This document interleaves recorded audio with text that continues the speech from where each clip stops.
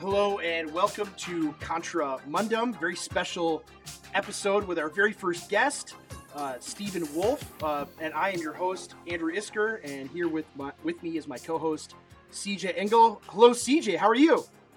I'm doing good. Thank you for asking me the proper question, followed up with the proper answer. We are well trained and ready to go for episode. What is this? 8? Episode 8. All right. Episode number 8. And Stephen, thanks for coming, Stephen. Our guest, yes. Again, yeah, thanks for inviting me. It's great to, yeah. Well, we have a whole bunch to talk about. On the show, we typically talk about events of the week and discuss them from the Christian nationalist perspective, from a right-wing Christian perspective. And so we'll discuss, and a lot has happened this week, of course, some very horrible, tragic events this week that we have to go over. But we also will hopefully get a chance to discuss your book. We've referenced it probably on at least half of the episodes, I would say, here. And so yeah, we're not taking any royalties from Canon Press yet. We don't have to put paid promotion here yet. I mean, if I had to pay you guys royalties, I think I'd have to pay all my critics a lot of royalties. So shout out to them. That's right. We'll get to. Everybody just said shout out. That's right. What are we? We'll get to those critics, definitely. But before we get started, the big news of the week was at the Nashville Covenant PCA Church school. There was a shooting. 3 children and 3 staff members were killed, and it was a shooting that was done by a woman who professed to be transgender or one of these things. And so it has been a thing that's dominated the entire week, the discussion of the entire week. I wrote an article about that. I'll talk about that maybe later. But I wanted to discuss that and really what your take is, what you've seen. I mean, the big thing that I've taken away from it is that, one, shootings and school shootings like this, in generally speaking, these are things that have happened before. They range all across the ideological spectrum. They're people that do ideological attacks that are right wing and left wing and so forth. But this one, for me, and maybe you can comment on this a little bit more. For me, the reaction to the shooting from the regime media has been to sympathize with the shooter more than the victims. Would you say that's accurate? I mean, that's what I've seen a ton. But comment on that. Yeah. See me. Oh, me. Okay. Yeah. Yeah. I mean, there is it's clear from the media that they're stuck in this position where there's a sacred identity that likely committed this act on the ground of that identity, as if some kind of response to oppression or whatever of that identity. And so the media is stuck having to, in a way, talk about this person as transgender and yet also as a mass murderer. And but and really the victims are the sort of people who don't have that sacred identity status other than being children. And even then that there's not really that for children, but so they have to, they can't treat this person as like a sort of white male incel like they would, like they treat the white cell as like a loser incel, and that he represents everything that is wrong with white men. I mean, that's how they would treat the average kind of shooter. And but for this thing, you can't use the identity in any sort of political way to attack enemies, because that identity is like the supreme ally, if not the kind of the almost like a sort of idol or some sort of a regime object of worship. So I mean, it's not surprising that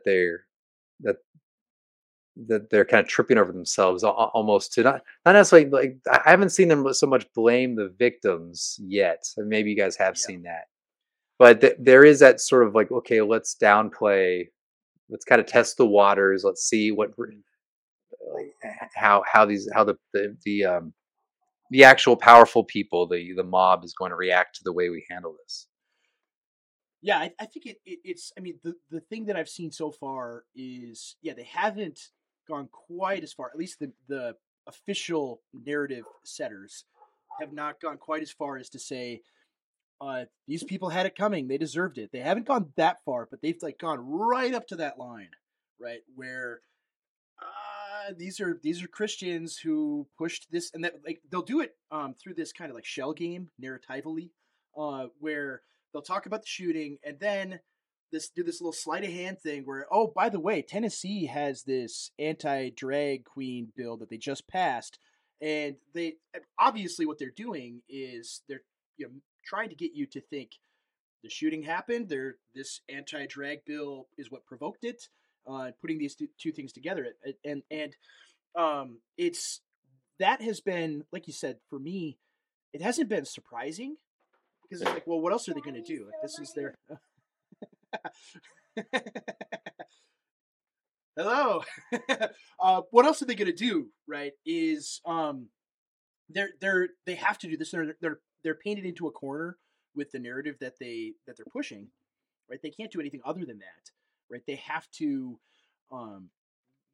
defend, like you said, the sacred identity, but they aren't so bold as to directly attack this group that they view as enemies, right? That they view as bad people, but they'll do it in this kind of oblique way, and they have they have to redirect. Whereas if it's like the white racist, there's no redirecting towards the victim at all, or the identity of the group of the victims.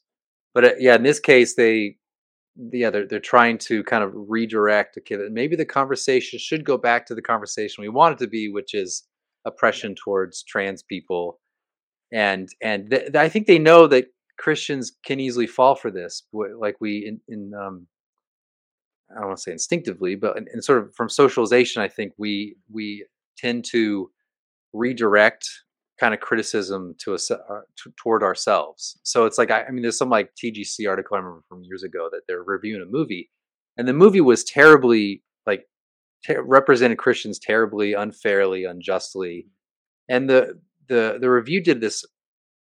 It did a good job kind of showing that the movie did that. But then the second half was, well, even though it was a bad movie and it mischaracterized us, it still causes us to reflect on ourselves and how perhaps we're perceived this way. Like the Christian instinct is like I don't want to say Christian instinct, like you know what I mean, like the instinct we have today. It's redirected. Said even when you have an unjust accusation, you still have to kind of like reflect on yourself, and not only privately but performatively. Yes, there was like that OPC, that kid who shot the synagogue. Was it in L.A. or in Southern California? It was like San Diego, I think. Yeah. I remember I knew this was going to happen. I said, guys, just don't do this. That there was like this. Yeah. He shoots up a synagogue, and then people are like, it's because of replacement theology and covenant theology and that. And I was just like, stop doing that, because there is that thing of like, well, we instantly need to somehow kind of like the way that we show our witness and our Christian values is to essentially unjustly accuse ourselves of these things, or like, well, we're going to reflect now of whether or not our covenant theology might have been misunderstood and lead to a guy shooting up, random Jews in a synagogue. I mean, it's just like, it's stupid. But the point is like we jump there, and I think the media knows that we would do something like that, and so they're going to push that until literally. I think PCs. I mean, I hope they don't, but I wouldn't surprise me if they go. Some of them go that way and do that exact thing. Sorry, CJ. No, it's okay. That's part of my role here is to interrupt people. But I think that because otherwise Andrew takes the whole show. That's right. I think that I don't think that Christians, and by Christians you're struggling to find a label there, but I think like modern evangelicals, American evangelicals, really have a hard time understanding the political aspect of these narratives, the framing, right? The ability to manipulate their own soteriology against them. I think that's a very obvious weakness in American evangelicalism, and it gets them every time because I don't think people realize that there's a completely um, strong priority on the political aspect of framing things in this way. And I don't think evangelicals, just as a whole, are prepared to absorb that and know how to respond.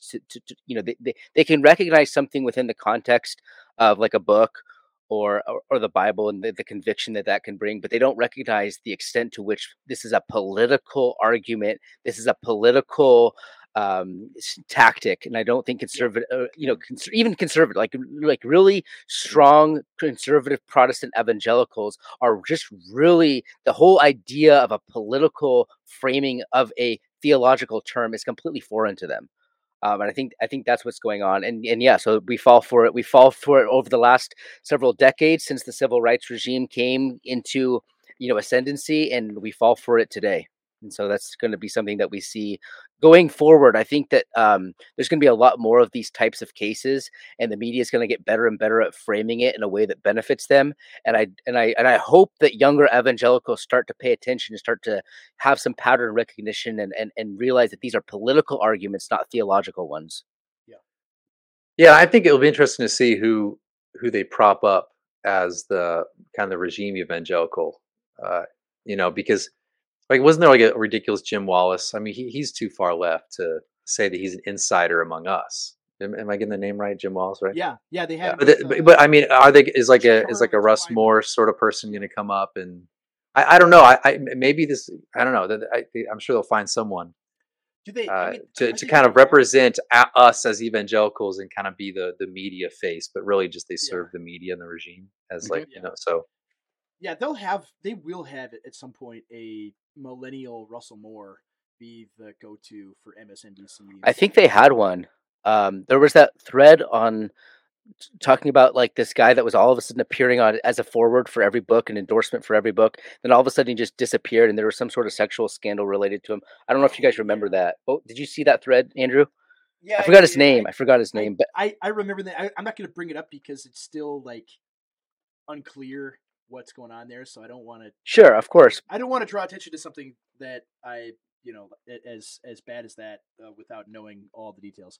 But yeah, it was an SBC guy that there's some kind of scandal going on. But they're constantly trying to have these guys that they're our age that they're trying to prop up and insert into these roles, but they don't really have one. I mean, the hard thing is, you see this your regime evangelicalism really is extremely bankrupt in the sense that like if you look at the average TGC Twitter post or even like their YouTube videos, they do not get very many views, right? They don't get very many retweets or engagement. A lot of people are just over them, and their typical audience that they would have had maybe 10 years ago have all turned into progs. Like these people that are now practically like United Methodists or PCUSA, flavored evangelicals that have the trans flag in their Twitter profile now, or pronouns at least. That used to be their audience, but now it's gone toward the Jim Wallace side of things, or you name them. So they're really what's happened in the last few years is there's been this bifurcation where you have the people that if we want to call it that are in our tribe versus the left tribe, and there's nothing in the middle. This like centrist evangelicalism is really going by the wayside. It's so far as it seems, at least online. Everyone's like, "Oh, online's not real. It's not real. Online's not real life." But it is actually. It is an extremely accurate picture of the direction things are going. So, I mean, I think on TGC, I just say that I think they have low engagement, but when there's the chance for the mob to go after them, they do like that. Josh Butler situation.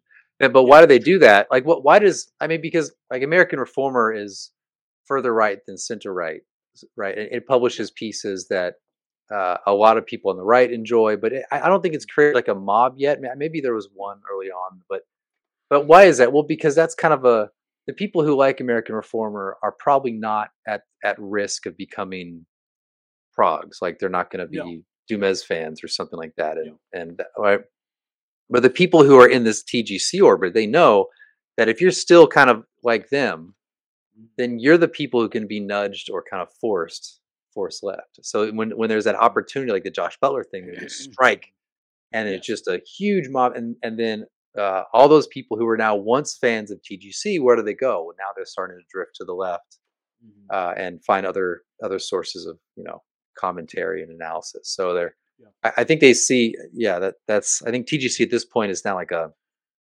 it's like a legacy outlet with still a following, but that following is, if you're still there, you're probably looking to the left and can be easily nudged that direction. Yeah, I would agree. I would agree. And so I think as we're speaking right now, one of the things I wanted to bring up, and especially with regard to just the reaction to everything this week, is um, this the this week apparently is in their liturgical calendar, in the leftist liturgical calendar, is Trans Visibility Week, and so you have, of course, the shooting on Monday, but today in the Tennessee Capitol, there is apparently a riot or an insurrection taking place. So for our viewers, I'll play this video. We'll see how it goes, but maybe the listeners will be able to hear it as well.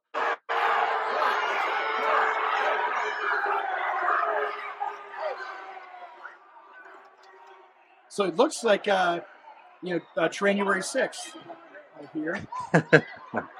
They're the state troopers are tussling with the crowd. I just like to point out that noise is probably some. I don't know. I can think that's probably some resemblance to what hell sounds like. Yeah, it sounds like, if you've ever seen that movie, there's a horror movie like Event Horizon. That's what it sounds like. To that end. Here's another video. No peace! No action! No peace! No action! No peace! No action! No peace! No action! No peace! No action! No peace! No action! No peace! No action! No peace!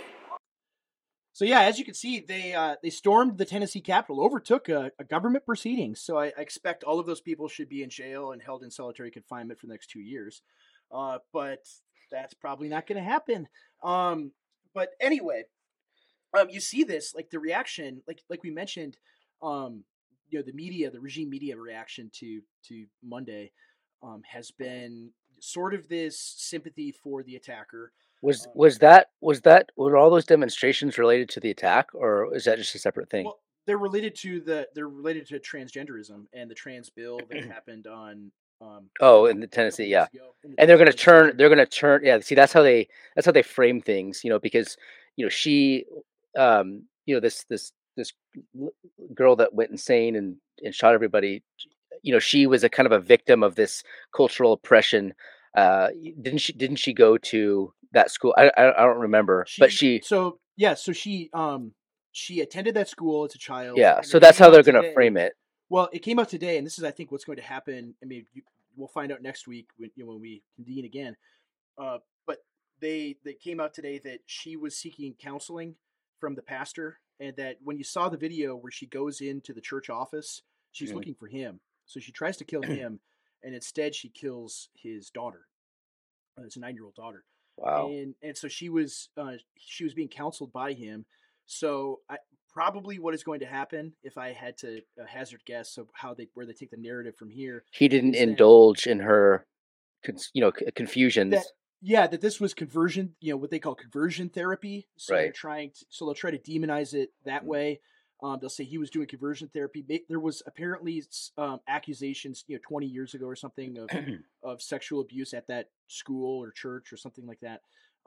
So maybe they'll try to rope some of that in as well. I mean, this is how they construct these narratives. It's the the Darvo thing of switching the victim and the oppressor, right?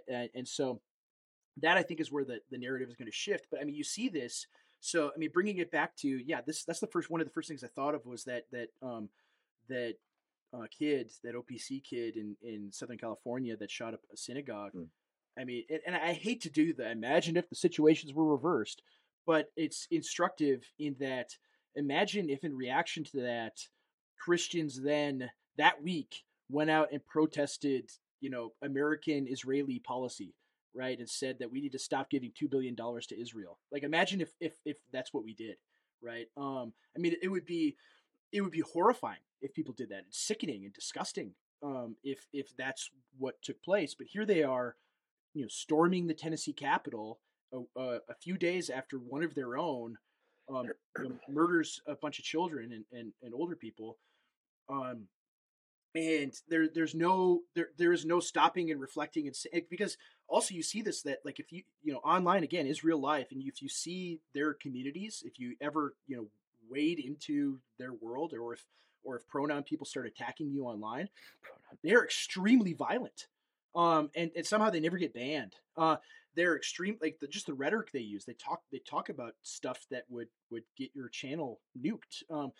And so there is no stopping and saying, hey, we should dial it back, guys. We shouldn't do this, or maybe we should take this week off and not push this issue. No, they're doubling down on it. And the entire apparatus of the regime is indulging this. Is saying, I mean, you see this today with MSNBC. You referenced the Jim Wallace guy, who's sitting next to Charlotte Clymer, and Charlotte Clymer is going in this long diatribe about how God made it in God's image and her, and using like female pronouns for God and things like this, and wearing a dress and lipstick, despite looking very masculine. And Jim Wallace is just sitting there, like eyes glazed over, like, what demons did I summon up from the pit of hell with all the leftism I've pushed over the years? And but you see this, like, this is on the show, and like the chyron down at the bottom is transgenders are under attack or something like that. Like that's their takeaway from Monday is, I mean, it's the Norm Macdonald tweet of, imagine if ISIS blew up New York. Just think of the reaction to peaceful Muslims. Like that's Yeah. that they've made Norm Macdonald's like absurd, a reductio ad absurdum joke real life with this. That's what I see. That's the thing that, again, like Steven said, it's not shocking or surprising, but it is shocking.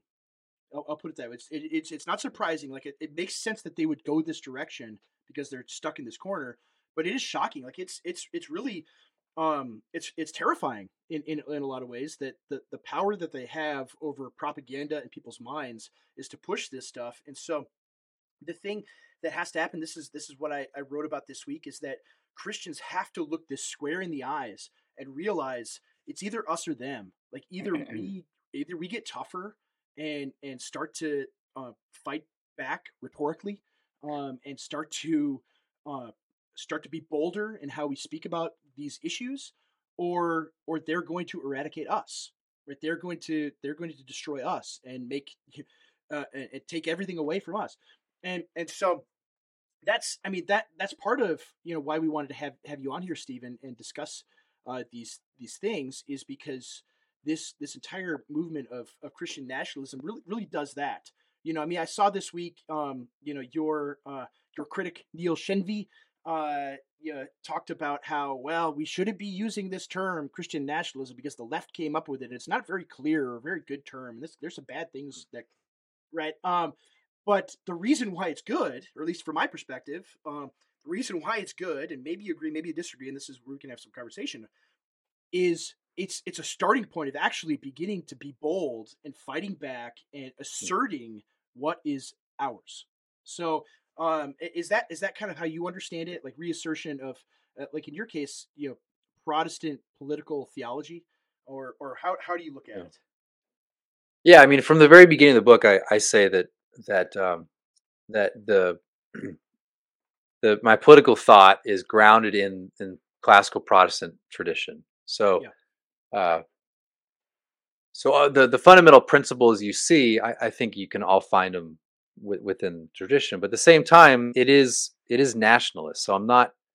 That is my argument. Is it's not just a regurgitation. It's not just a a rewriting of old themes. I mean, there is some of that, but it's also it's nationalist. And the reason why I chose Christian nationalism, the reason why I want to talk about nationalism, is not to say that like Christian nationalism is the right term or for every age at all times. I mean, probably in a sense it is, but I think it's especially important today because nationalism it it has at least a connotation and the idea that of like a reinvigoration, revitalization of people who have become weak, who have become uh, eh, kind of like who lack the will to live well, who Mhm. whose entire life seems to be revolving around losing and failing. And like we talked about before, how we tend to we get accused of something and we just kind of roll over and say, yeah, I guess you're right. And we don't actually assert our will in the world for our good.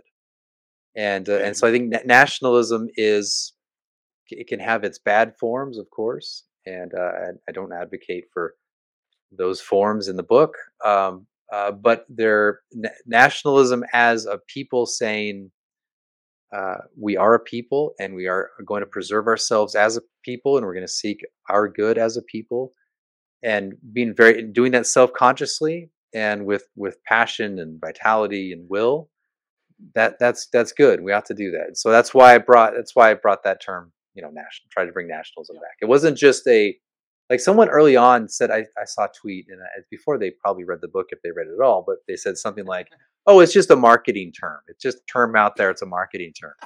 But if you read the book, I mean, No. it is a nationalist book. I mean, Yeah. it's not just a marketing term. I mean, it was good for marketing.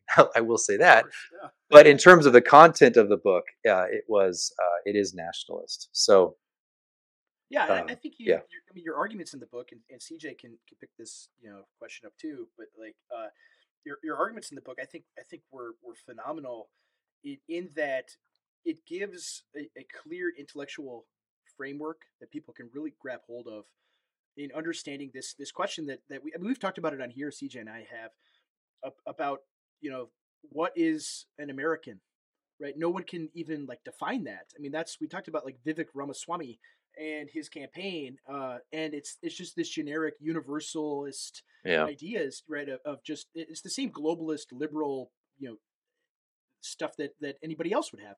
But the question, I mean, it's a vital one to ask. Well, what is an American? What is an American? What is a Frenchman? What is an Englishman? I mean, we saw that this week where the the prime minister of Scotland is like Pakistani, I think. mhm, And he says, well, why we got too many white people in Scotland, and it's like you're in Scotland. you're in Scotland. What do you mean you got too yeah. many white? Like that's like imagine Well, going to Pakistan and saying we got too many brown people here. There's way too many of them. We need more whites. Like no, like that you're in that country. That's their nation. yeah, Yeah. but people like him, they've adopted sort of the fruit of thinking of nations as something that are dangerous, and thinking of nations, they've transitioned and transformed the meaning of nation away from its concept as a people with a similar cultural Yeah, background, and they transformed it into basically just being an outpost for economic activity. yeah. It's a And political so zone. Yeah, yeah, yeah. Go ahead. Sorry. from that mentality, when you have a nation of Scots that are Scots and they have their history there, their priorities can come into conflict with efficiency. They can come into conflict with rising prosperity. They can come into Mhm. conflict with some of those more liberal visions of the world order. And so they have to criticize them along those lines. They have to criticize them along ethnic lines because that's the only way they can free themselves from this backward-looking past. So, I want to get into detail questions from the book. Well, can I Um, can I comment on that just to yeah, be yeah, go ahead. controversial a little bit? Absolutely. Yeah, Attack. I think so. I think that people like that. I don't know if he was elected prime minister, he's running or something. I forget what it was, but in Scotland, I don't think people like that actually believe it in principle. They believe it No. instrumentally. So I think Yes. a I guess heritage Westerner, whatever you want to call Yeah. a Westerner, They believe it in principle. They believe the universality notions in principle, that this place is for all people, all times. It doesn't matter where you're back, blah blah blah, all that stuff. That you believe that in principle, but other people, I think, believe it instrumentally. But they're still, in principle, hold to like a sort of ethnocentric view of the world. But they see that using the universal. So, in other words, like if you So, like in let's my say you state, let's say Ilhan you're Omar. from Twitter and you Yeah, lead a big tech industry somewhere, a big tech company, yeah, social media company, and who are you going to hire? Well, you're going to hire a bunch of Indians to come yeah, over yeah. and That's you're right. going to work for them. But at the same time, you're going to speak all about universality and Hmm. liberty and all that stuff. Human You're gonna rights. you're Yeah, gonna talk yeah. human right. You're gonna talk all about that. Hmm. But in your actual practices of who benefits from your power, it's going to be your own ethnicity. So, and I think the West will see that more and more and more, but we're psychologically not prepared to handle that. We're thinking in Yeah. principle, yeah, we're individuals. Ethnicity doesn't matter. None of that matters. But no one else thinks that, and they come here and they don't lose that. I mean, not generally speaking, they don't. Especially if it's mass, and especially from certain places. And so, yeah, it's going to be in trouble. But I think we have to recognize that just difference between believing something in principle and believing This instrumentally. is Yeah. yeah, no, I agree with that. Actually, this is part of a debate. You know, like so, critics of what's called the managerial state, the managerial revolution, and sort of that the products of the thinking and insights of James Burnham and Sam Francis. They would talk about the fact that the elites have to create these myths that they can use as means for their own ends. People like Paul Gottfried, he thinks the elites, they actually do believe it. I agree more with Stephen and Sam Francis on this issue. I think that they are basically just kind of above it, and they use that rhetoric because it's effective. And as we've seen over the last half century, white evangelicals, which is basically like the American primary mainstream demographic, white Protestant, in America, they are very they have they have not been able to keep up with the political aspects of these myths, and so they absorb them, and they're not prepared to confront them or confront the political use of them. So I agree with Stephen. I think that the true end game for these things is sort of a benefit my own people and subdue the people that I want to replace. So I agree with that as well. I don't know if you have any feedback on that, Stephen, but I agree. No, no, no. Good. Yeah, I think it's good. Let's get into specific questions on the book now, Andrew. I don't know if you want to start. Yeah. I'm Go ahead. yeah, I'm curious about, and I was going to talk more about this with you in a different podcast environment as well. But I'm curious about the place of your book in the hands of its critics. What do you think? Some of the, generally speaking, where do you think most of your evangelical critics had their biggest problems? So the good first question. I think there on Twitter, someone has said, ask him why he thinks fat people can't go to heaven. So I'm glad you chose this one instead of that one. So that's an interesting one as well. Yeah, what the evangelical? I think, yeah, evangelical critics. I'm I thinking think that like Kevin DeYoung and people like that. yeah, well, I mean, Kevin DeYoung. I mean, it goes back to like the whole universal particular thing where Mhm. he's the guy who would say but he theologized it. He Christianized the universality, and I mean, Yes. I've seen that from other people as well, and they say, well, the gospel is this and that for universal, and the church is colony of heaven, and all that sort of thing. So they'll have that concept theologically built in. So I think that's probably the biggest hangup I think for American evangelicals was precisely the ethnic question, the idea that there can be cultural, like you can have cultural or like ethnic, however you want to call it, like differences between people, and that it is actually proper and for your good that you would maintain a distinction in some regard between. I don't want to like say too from like a geographic separation. That's not what I'm saying, Mhm. but like some kind of distinction between us and them that can be with mutual respect. It can be with this sort of friendship, but at the same time saying that we're different. So the idea of ethnic difference uh, doesn't doesn't that's good in principle. And hearing a white guy say that bothers them. I mean, if someone of a different race said it, or different, like non-white ethnicity or whatever said that, then they'd be okay with it. But I think that was kind of the biggest hang up I think that people had. It was also the argument that I didn't appeal as much to the kind of the Christian tradition on that one, because largely because a lot of these things were just actually kind of assumed. I mean, there's places in like Calvin's commentaries and others where they'll talk openly about loving your kin over non-kin. And it's just they don't argue for it, they just state it because it's like Assumed.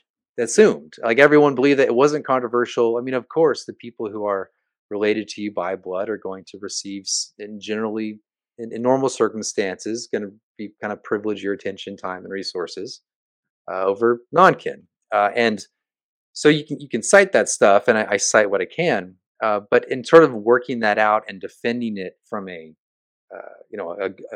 argument that isn't just based on authority is challenging, because you got to like try to tap into people's instincts and find common ground. And so I think that's where people were most hung up. Mhm. That and also the dad bod thing. That a lot of people didn't like the dad bod part. It's the best part. Dad bod. Yeah, the best part. Yeah. Do you think that regime evangelicals, or just evangelicals in general, just conservative, your normal people, do you think they're more uncomfortable with the idea of power than Christian Hmm. thinkers would have been 300 years ago? Oh yeah, absolutely. That's a softball question. So yeah, yeah. Well, yeah, I mean, Good. but I'm just kidding. But yeah, yeah, yeah. yeah, yeah. No, but yeah, I mean, absolutely. Oh, yeah, absolutely. I mean, But the do you think that's one of the reasons why we're so subdued and occupied by a leftist regime? Is just because mm, we just have no place for power within temporal affairs? yeah, yeah. I mean, that's the sort of thing. Like that's a conversation on its own, because I think there's a historical explanation for that. Meaning the how evangelicals kind of align themselves with a very like a free market or limited government type perspective, which I'm all about limited government too. But that made us in principle afraid that even like a state governor would do something Hmm. like a like the people denouncing DeSantis for going after Disney and other places. That's where everything's gone too far. It's one thing to say constitutionally the president cannot do this or that, Yeah. but to then apply a philosophical principle to say DeSantis as state governors can't do that. That's Yeah. where Exactly. things go wrong. Well, but the other thing So too is, yeah, so I definitely think there's a historical reason, but I think the theology entered mhm, to kind of justify that perspective. I mean, I think there's like neutral world, to use Aaron Rind's thing. There's also the idea that we had a neutral world theology where we right. thought that we Yeah. could continue to kind of be, you know, just be kind of the new, have our beliefs and people leave us alone mentality. Yeah. And so a theology developed to make it where we didn't have to assert power, because, well, we could just continue on as it's going. We just keep going as it is, and things aren't that bad. I mean, I don't like this or that, but not so bad. They're not coming after me or my kids. My kids can still go to college and not Mhm. be persecuted and stuff like that. So, um, yeah, I mean, yeah, go ahead. I could keep rattling on, but I'll just Yeah. Yeah. CJ always has to interrupt me too. All the yeah, time. just That, yeah, go he's not ahead. kidding. That's his job. That's his job. Otherwise, I'll talk for 3 hours, and it'll be like, my wife calls me in for dinner. Um. So yeah, no. My question, related to the book, is, you know as far as like vision for how you see things going in the next 10 to 20 years. I mean, it's kind of a choose your own adventure where things might go this way or it might go this way. It's hard to figure out the outcomes, especially. I mean, the United States is the seat of geopolitical power on the planet, and that is a that's a situation where things could go all sorts of different directions. You could have, 1,000 year globalist American empire, or it could collapse in the next 20 years. And so there are people I respect that have good opinions that think either direction. And so how do you think this all shakes out? I mean, do you think that a more assertive evangelicalism that is wizened to the realities of power will have an effect on politics in America in the next 20 years? right? Do you think that's a Yeah. reality, or is it just us here in our little enclave that are theorizing and talking about Carl Schmitt and things like that? Yeah. Or is it going to actually have an effect more broadly? Are there going to be a lot of like pastors and people in positions of leadership that begin to change course? Um, over the next few years, now that we are in Aaron Ren's negative world, or what do you think? Yeah, this is I get these kind of questions a lot, and it's it's a struggle between being the good academic political theorist or being like the movement propagandist. Yeah, put the political I'm theorist away for a minute. Yeah, put well, the propaganda. I'm better at the other at the political I know, theorist. I know you are. That's why actually in the last chapter, like the first paragraph last chapter, I'm like we got to have the foot soldiers because I'm just gonna be the dude writing books. So I'm not I can't like yeah You put a lot of thought into this stuff, and that's why I ask you it. Like you. yeah. I mean, one of the things, yeah, I thought part of like the way I saw my contribution of a larger project is I wanted to write a book that is deeply influenced by tradition, but can also kind of revitalize. And so that's why I only have one chapter on America, and it's basically Yeah. about the religious liberty tradition. I talk a little bit about it in the epilogue, um, and that's because I wanted to lay out the principles. I wanted to kind of criticize or critique some of the bad psychological moves we make, and establish that, and hope that this would then springboard other people to start talking and writing and see what happens. But here I am asked, okay, well, what's the movement going to look like in 20 years? And I, it's easy to be like really pessimistic because Oh yeah. there is Yeah. something to the idea that liberalism is here to stay. That is like the what's his name, Francis Yeah. Fukuyama's End of notion history. that Yeah. the end of history. I mean, I don't think as people like to beat up on that guy, but his argument is not, well, at least the way the idea is not completely bonkers. I'm just say Yeah. it's not entirely wrong. There is a liberalizing effect you see in the world. Of course, there's resistance from China, who's very kind of firmly. I mean, in Hong Kong, for example, they're just smashing the idea of democracy in Hong Kong. So, Mhm. um, how do I mean? It's hard. It's really hard to say. I think that I mean, then you like I'm just thinking of China again. Like as much as like we say we're liberal and free here, but the oppression is in the West is very psychological. First of Yeah. all, but second, it's becoming. I think as people start to kind of wake up and reject that psychology, that mentality, and the reactions and habits we have that make us lose and be losers, people are then those are going to be the object of state oppression. So I think actually in the next 20 years, we're going to see more explicit use of power. So before, I think in the 80s and 90s and early 2000s, it was an implicit use of power that weakens Christians, that somewhat marginalized at some key like elite levels, but Mhm. still allowed people to be kind of the middle road and below. But I think what we're going to see is more explicit oppression of people who are Orthodox Christians, both theologically and morally. Yeah. And I guess the question will be how do then the majority of sort of normie evangelicals relate to those people? So let's say like the guys like we three are the sort of people who are aware of that there's a regime, that there's implicit, Mhm. explicit oppression, and that we are like the objects of derision from the elite, and Mhm. that of course the people who claim victimhood are actually really the ones who pressing Yeah. those who they accuse are the oppressors. Um, and like we know that, but what happens when they attack me and you guys and try to destroy us and our families and Mhm. all that? How are the normie evangelicals going to react? And I don't know. I think that's a big thing. Like so when the oppression dials up and it's in your face, you can see it. Mhm. When the absurdity is in your face, like in this trans thing, how clearly Mhm. they're treating this situation differently than a white guy shooting up a synagogue.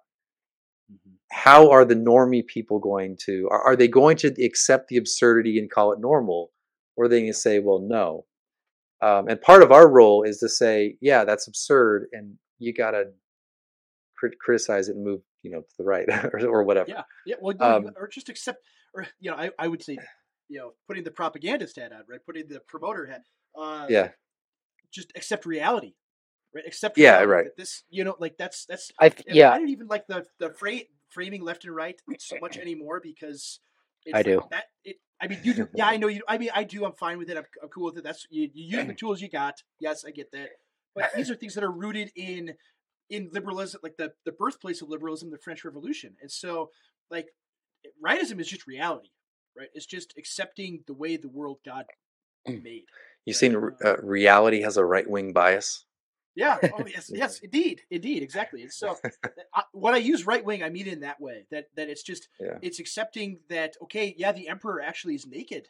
Those are not clothes that he's wearing. That's rightism, right? Is just not not surrendering to the insane narratives. I mean, all of these narratives are humiliation rituals. Actually, I mean, it's the kind of thing that is in North Korea where they make you say, yes, Kim Jong Il shot 18 consecutive holes in one his first time swinging a golf club. And they do that because anyone who won't repeat something absurd is a potential dissident that they can get rid of. And so yeah. that's what we are, is the people that are saying, no, he actually, he didn't do that. That's impossible. And so that's I mean, yeah, that's really the question is where does the normie go? What does he do? And like you said, it can be really depressing because everything in their lives is pushing them towards those people are cranks, they're crazy, they're just antisocial people that people just don't want to like. They're bad people, and we're gonna go over here and just be winsome and nice. And you have a lot less space to be winsome and nice, but we're gonna keep Yeah. rolling that strategy out because that's what we do. That's what we've been trained to Well, do. because I mean, most people are drawn towards. I mean, this is kind of Nietzschean, I guess, but it's just true. Uh oh. People are drawn towards what, like the warmth, right? They're Yeah. drawn towards if they're in the cold, they're drawn towards what was warm. And Mhm. what the kind of the elite evangelicals, somewhat what they do is they say that they show uh, they show like norm evangelicals where it's as warm as you can be and also maintain theological orthodoxy. And I think but then what happens is the people who kind of accept the cold are weird. Like the guy who, oh yeah, I love it when it's 30 degrees out or 20 degrees outside. Like that Wear sort of shorts guy. Like, outside. Yeah. dude, Yeah. you're like Yeah. you look at him, you think he's insane. But then Mhm. those are the sort of people who then are often, like you said, they're kind of cranks, but they can also be the ones who kind of see things better than, like you said. A lot of times the I don't want to say utter weirdo, but the um like I guess we can't use autistic anymore for on the right, but that was like roundly criticized now because Yeah. we can't say that anymore. Um, but like that kind of thing, right? So there was there that like those sort of people somehow have to be able to take situations like this trans situation and be like, hey, Mhm. don't you see how absurd this is? Don't you see? And it's like, and then they're like, oh yeah, there's such hypocrisy in the media. It's like, no, no, no, no, no. Wait a second. Wait. It's not But hypocrisy. let's turn the analysis up. It's not Yeah. hypocrisy. It's hierarchy. It's Yeah. hierarchy. Yeah. You are on the low end of the hierarchy. They're in the high end, and so you are essentially the enemy of the regime. Yeah. And they can't openly, like they're not going to openly take guns, break down your door. Well, not all the time, but they're going to make your identity as like the sort of enemy oppressor, and use every means of power to depress. And I guess this could happen over time. Explain that to them. But I think, well, to get back to original question, I think that's kind of what we need to do. If you're in the kind of the Christian nationalist camp or something adjacent to that, or you just have the spirit, you don't like the term, but you have that sort of spirit for that, Mhm. you got to be that sort of ambassador for reality. You Mhm. say you have to have a critical. This is why I'm not like 100% throw out like critical theory. I mean, I think the left wing version is crap, but there is something to this idea that no, there is a power hierarchy at work here. Yeah. There And is a power there always hierarchy. is. There always There is. always It's is, and unavoidable. Yeah. yeah, and this is like one of those examples where it's not hypocrisy, it's hierarchy. Well, what does that mean? Yeah, there's a hierarchy of power that is built Yeah. into the way our society operates. And guess what? Yeah. You're unjustly on the bottom. So Yeah. uh so that's the sort of thing you have to communicate to people. And and more than that, I mean, in terms of like the broad movement, that's really hard to say. But I think at the individual level, group level, you got to find friends who are like-minded. You have to work out with them. Smoke with them, read with them. You just have this camaraderie between like-minded men locally as best you can, and have that kind of circle of friendships, especially if they're kind of similar age, where you can have similar age kids and all that. And Mhm. hopefully your church can be like that. I mean, that's just the sort of thing that at an individual level, because things change rapidly. Imagine it's 1765 and you're 20 years old, and what happens like 9, 10 years later? Well, Yeah. there's a revolution. You never would think that not only would there be a revolution, but there was a declared independence. I mean, not only was there like a civil war, or a war, or like Mhm. resistance to the crown, there was a declared independence. Yeah. Um, of course, the Fed's watching. I'm not calling for revolution, but the No, point this is a is non-violent show. yeah. So the point is that things change rapidly. So I don't know what's going to happen in 10, 20 years. My pessimistic side that liberalism is just going to rumble along and it's going to be more absurd, and it's going to be like, but But there are, I mean, that's when I fall into the black pill pit, which isn't often. I try to stay as white pilled as possible because it's dark and deep and it goes on forever. That the black pill pit, and yeah. I try to think about, okay, all right, 2014. I remember what life was like in 2014, and there was no like light on at the end of the tunnel. There's nothing on the horizon that would change things. And then all of a sudden, this orange man descended an escalator, and it came in. It came in. What kind of white pills you taking? Yeah, that's right. That's right. But you know what I'm saying is like there are these black swan events that happen, Yeah. right? Black swan events happen that we can't predict. Yeah. That we that I mean, because God exists and He does these things, right? And so we should be preparing for black swans to happen. Well, it's like the Christian Prince. Why did I call Christian Prince and do that? And Yeah, it's because it was actually kind of part of my pessimistic side. yeah, Part of the reason why I wrote parts of that chapter is that I, to my mind, there has to be. I mean, Trump. I have all sorts of things I don't like about Trump, but he is that kind of prototype. I don't know what the right word would be, but he is that sort he of fits great that mold. man. I mean, Yeah, he's not. yeah, Yeah, he's a sort of ironic, clownish, absurd great man. yeah. And the idea of a Christian prince is that there is a Christian great man that is not a weakling, and that he can actually, by force of like gravitas and virtue, can bring people out of their complacency, um, into kind of a self-affirming, uh, like a self-affirming posture or whatever, and actually assert ourselves in the world. And that's I wanted something to, that's the sort of person God raises up. yeah. And You know so what? part of my Yeah. pessimism is like looking and praying for that sort of great man to arise who can change things. Because I mean, I yeah. yeah, I Go ahead. mean, because really, like, I'm sorry, I keep going on and on. No, It's like my I'm own interrupting you. Yeah. but I've kind of my own podcast now, and That's like I fine. just kind of go on for an hour. But yeah. Anyway, I'll just leave that. Go ahead. Yeah. Well, Yeah. yeah. Please. If you want to go on for an hour, please do. Um, but no, I just finished preaching First Samuel 1 or First Samuel all through that book, and that right after doing Judges and Ruth, and it gives you this perspective of like hundreds of years of disorder and problems and God's people suffering through apostasy and I mean, it's like it's amazing this picture of life very similar to ours, and then they have this leader who is effective for a while, but then apostatizes and becomes very wicked and is a failure. And it just it's you could imagine being these people and just blackpilling right over generations, Yeah. Yeah. blackpilling. I think it's all over. This is horrible. Everything is terrible. It's over. It's over. And then David appears right? Then David appears, and we're back, right? We're back, and I mean, really, that's what happens. And of course, he's not perfect, and we know everything in Second Samuel, but he is this prince that you're describing, and God raises men like this up all the time.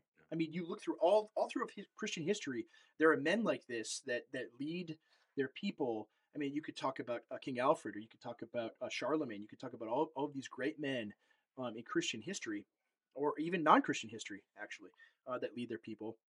And uh, God raises men like that up, and we should be in the business of producing them, right? Having raising our sons to maybe be that man. Maybe one of you listening right now will be that man. You could be. So that's what I want to encourage, and to not black pill is that I we mean, can yeah, raise up great men.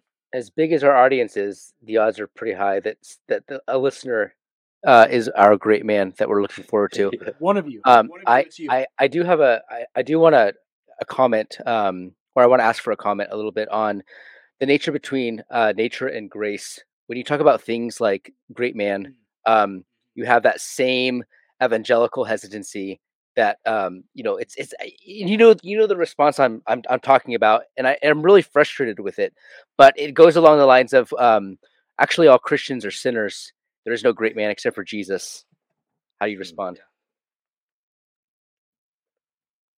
Huh. Okay. But that's Yeah. I mean, it's kind of representative of this whole thing. The gospel The tells Jesus us, juke. Yeah. yeah, it is the Jesus juke. It's the evangelical juke. I mean, it's really that's kind of like with the gospel, you can't talk about things like political power. You can't talk about things like the strength of the temporal order. You can't talk about things Yeah. like the ability of a Christian prince to wield power for the That's good just of. Nietzschean. That's just Nietzschean, man. That's what that Yeah, is. I It's mean just that's Nietzsche.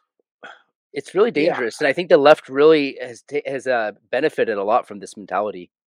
Yeah. Yeah. I think there is. I think what a related question is well, we don't want to put too much power in the hands of one man, and I think they misunderstand. They think that I mean like a dictator by a Christian prince, or want to go back to like rejecting separation of powers and rejecting the Constitution and that sort of thing. But I think an American great man who's actually a type of Caesar in a way, a good Caesar. Yeah. I think George Washington was like a sort of Yes. American Caesar, Yeah. and he was not perfect, of course. I mean, the success of the revolution was divine. I don't think it was because Washington. I mean, he was good, of course, but there were some moments where I guess you could say luck was on our side. Yeah.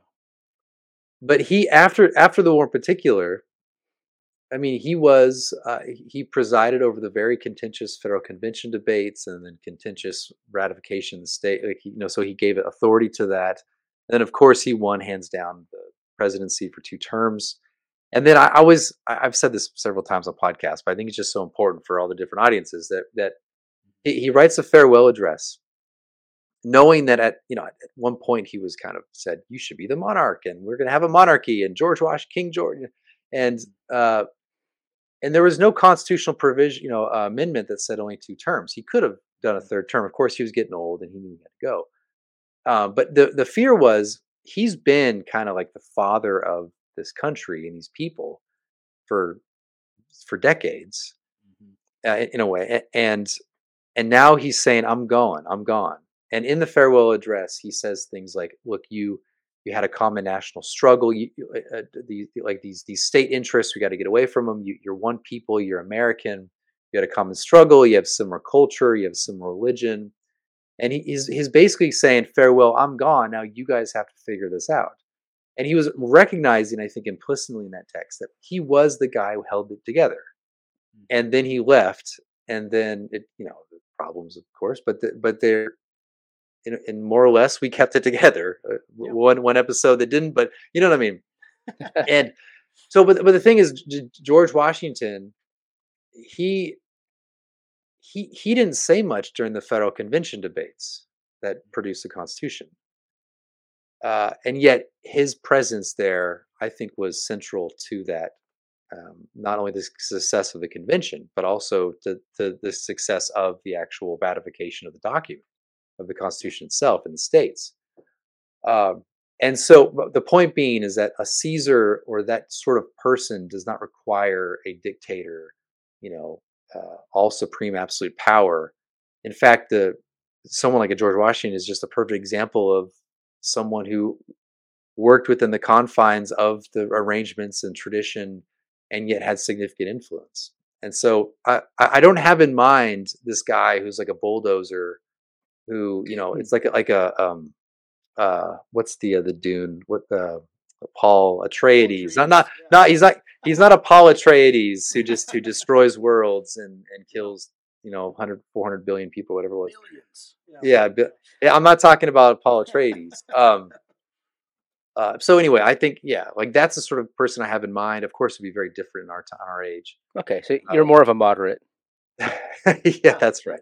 I'm a moderate. Yeah, you're a middle. I'm a centrist. Yeah. Yeah. Oh, wonderful. Well, CJ, we're running up on our time here. Do you have one last question for Stephen? Please be the fat question, please. Yeah. Well, let's do the fat question as sort of representative of that same mentality. What is it about the current evangelical space that doesn't like greatness? And I know we basically just talked about this, but I think let's use it for this. Let's use that question as a gateway to talk about grace and nature, because I think that gets in the way of people that we live in the gospel age, and therefore things like political power are at odds with our calling in the world. And so, the things like the fat question, people don't like when you make distinctions between better and worse ways of living. So maybe just talk about that as we close up. Yeah,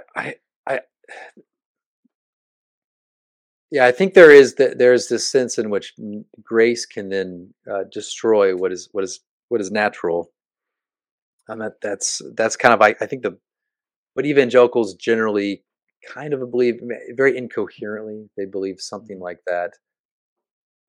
There is a sense in which masculinity is pathologized, and grace is then kind of meant to sort of deal with the bad aspects of masculinity, and then essentially becomes femininity is the highest virtue and all that. So there is that theme, like the whole, like when it comes to like nutrition, there's all sorts of reasons. I think that oftentimes I think the theology comes in to justify what's already sociologically true.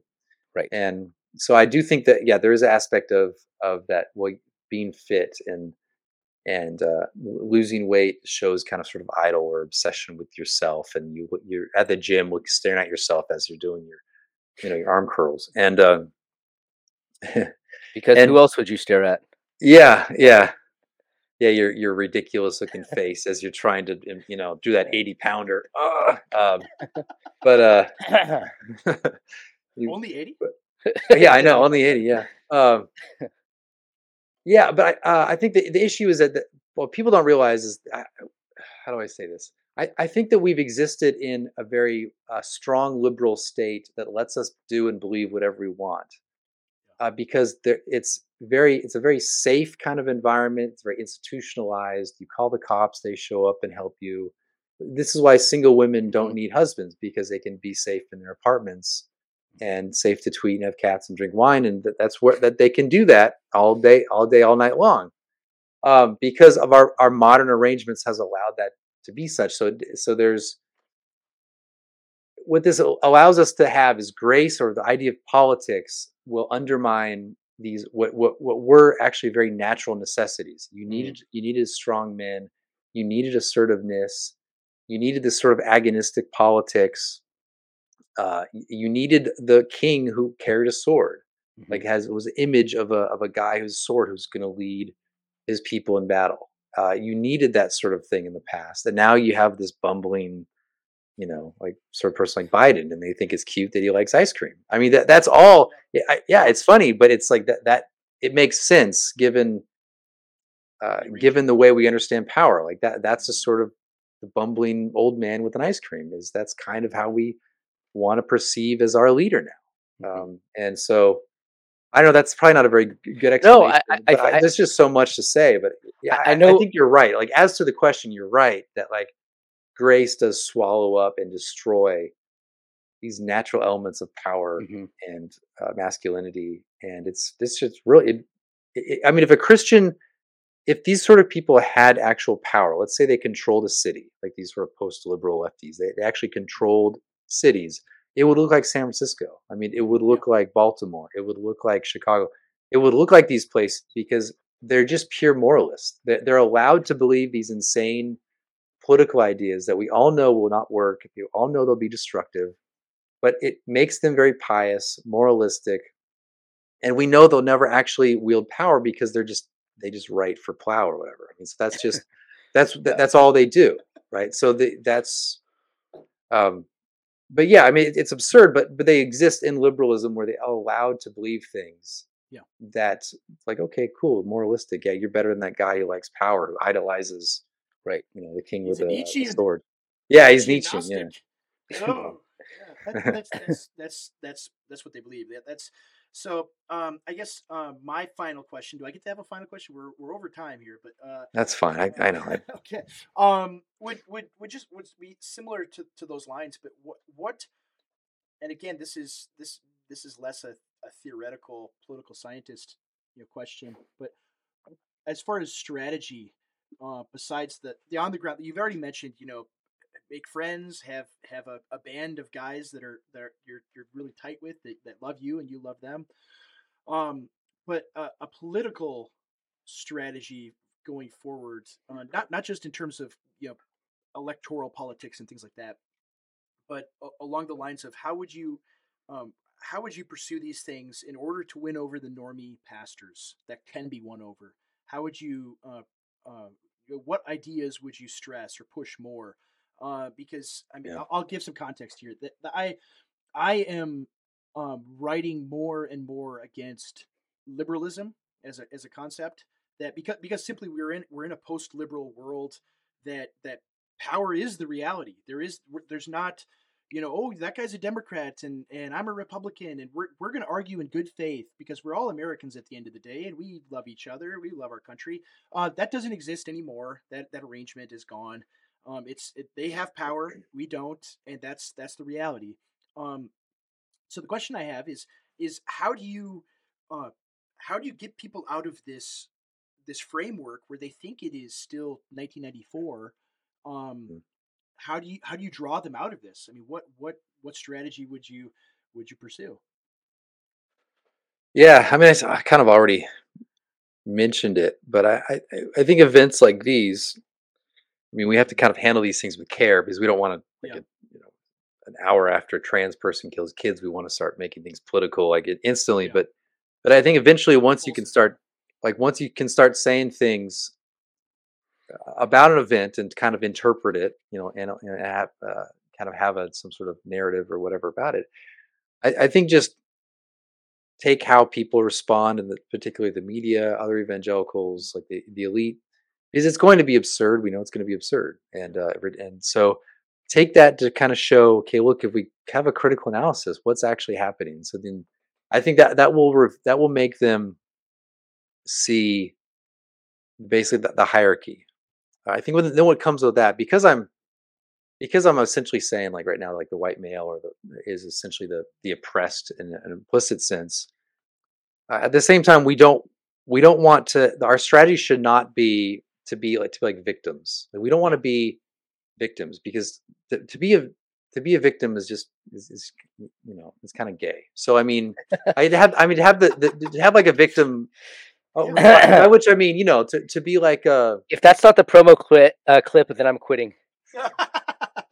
I mean, have like the victim mentality. Of Yeah, Because course, I absolutely. agree. Yeah, you Yes. know what I mean. Like to have that yeah. the victimolatry by which I mean like because there's like a performance to being a victim. I Yes. mean, there's this performance you're supposed to act, and that's why like a lot of people kind of laugh at the whole men's right movement because it's like, yeah, I think It's there's adopting something their to. frame.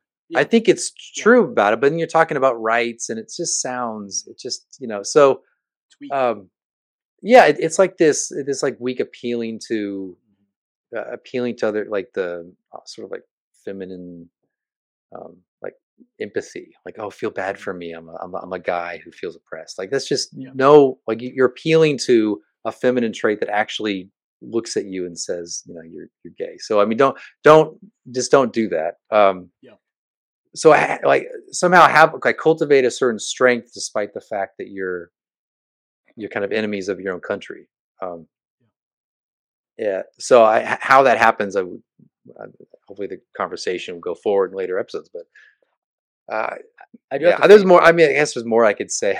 I want to say this too, and anyone who agrees with that will also agree with this. But I think that be especially aware of not raising your sons to be victims, because in the trajectory they're going to be much more easily fall into that mentality.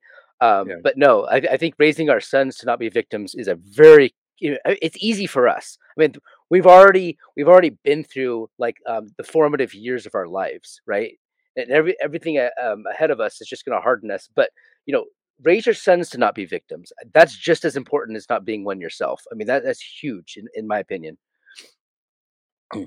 Yeah. Yeah. Absolutely. Yeah, and by which you mean, I mean, because it's you can be a victim itself, but the performative aspect to it, where Yeah. you go on, you know what I mean? Like there's that ridiculous shouting and this like tweeting about it and look what you Yeah, did about your the, trauma and all this stuff. Yeah. yeah, yeah, just don't like. Yeah, I know it works for some people, but even if it works, it's just still It's gay. Yep. it just have some dignity about it. Yeah. Yeah, absolutely. Well, there hopefully that's all the time I think we all have for today. Hopefully we'll be able to have you on again. I appreciate giving us your time here today, Stephen. Is there anything besides the book, The Case for Christian Nationalism, which you can buy anywhere you can find books, like Amazon and elsewhere? Well, if you buy it from Canon, I get paid more. So Okay, well, buy it from Canon, directly from Canon. Yeah. That's Yeah, thank you. please do. If you haven't already, I mean, many of our listeners, I'm sure, have already. But if you haven't, now's your chance. But is there anything else that you're doing that you want to promote? I know you mentioned your podcast that you started Mm. up again. Tell us about that and anything else you want people to check out. Yeah, so I have a podcast called Ars Politica. It's been around for a little while, but it kind of had a pause for a few months, and now it's started back up. I have a couple episodes out now. I'm trying to do a YouTube channel as well, probably using the same streaming service you guys. But I'm not sure exactly how to do that. You guys, I don't have a fancy. I'm not live in the city with a background like this girl over there. But I live. I just have I'm literally in the I'm in the extra space in my house Can you that hear the I put sirens together. in Minneapolis here? Yeah, yeah. And all Well, the guns going off. yeah, well, for me, it's my neighbor shooting his gun out there, and then the That's dog barking at it. I had to shut the window. Um, but yeah. Anyway, oh yeah. So those places, and then Twitter, you can find me on Twitter. Just search for me, I guess. That's yeah. So well, thank you again. Hopefully, everyone enjoyed the episode. I'm sure they will, and we'd love to have you on again whenever you can make the time. And hopefully, the book continues to do really, really well because it is again, it's so very important. But again, Stephen, thank you so much for your time. yeah, thank you very much. It was fun. Have for us this week before we close out. My links haven't changed. So cjingle.substack.com and at Contra Mordor on both Gab and Twitter is where you'll find me. And that's it. Just those three things. And we'll have all of Steven's links too in our show notes as well. But go ahead, Andrew, and then I'm out of here.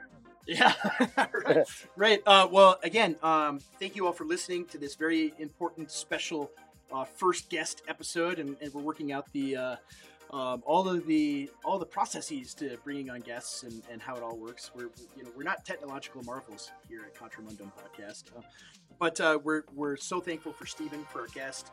I have an article out on Gap News that I'd like y'all to check out about the shooting this week that addresses all of these topics.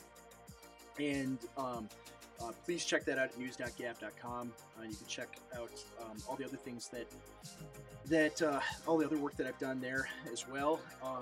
And if you appreciate the podcast, if you like it, please share it, please like, please subscribe, do all of those things. You can find it on our RSS feed at captivate.fm. You can find us there and any other links that we have. And I'd like to apologize to the poster We're All Gonna Make It. We did not have enough time to have him on as another guest. Maybe next time. But other than that, I hope you all have a wonderful, excellent week, and we will see you next time. See you next time.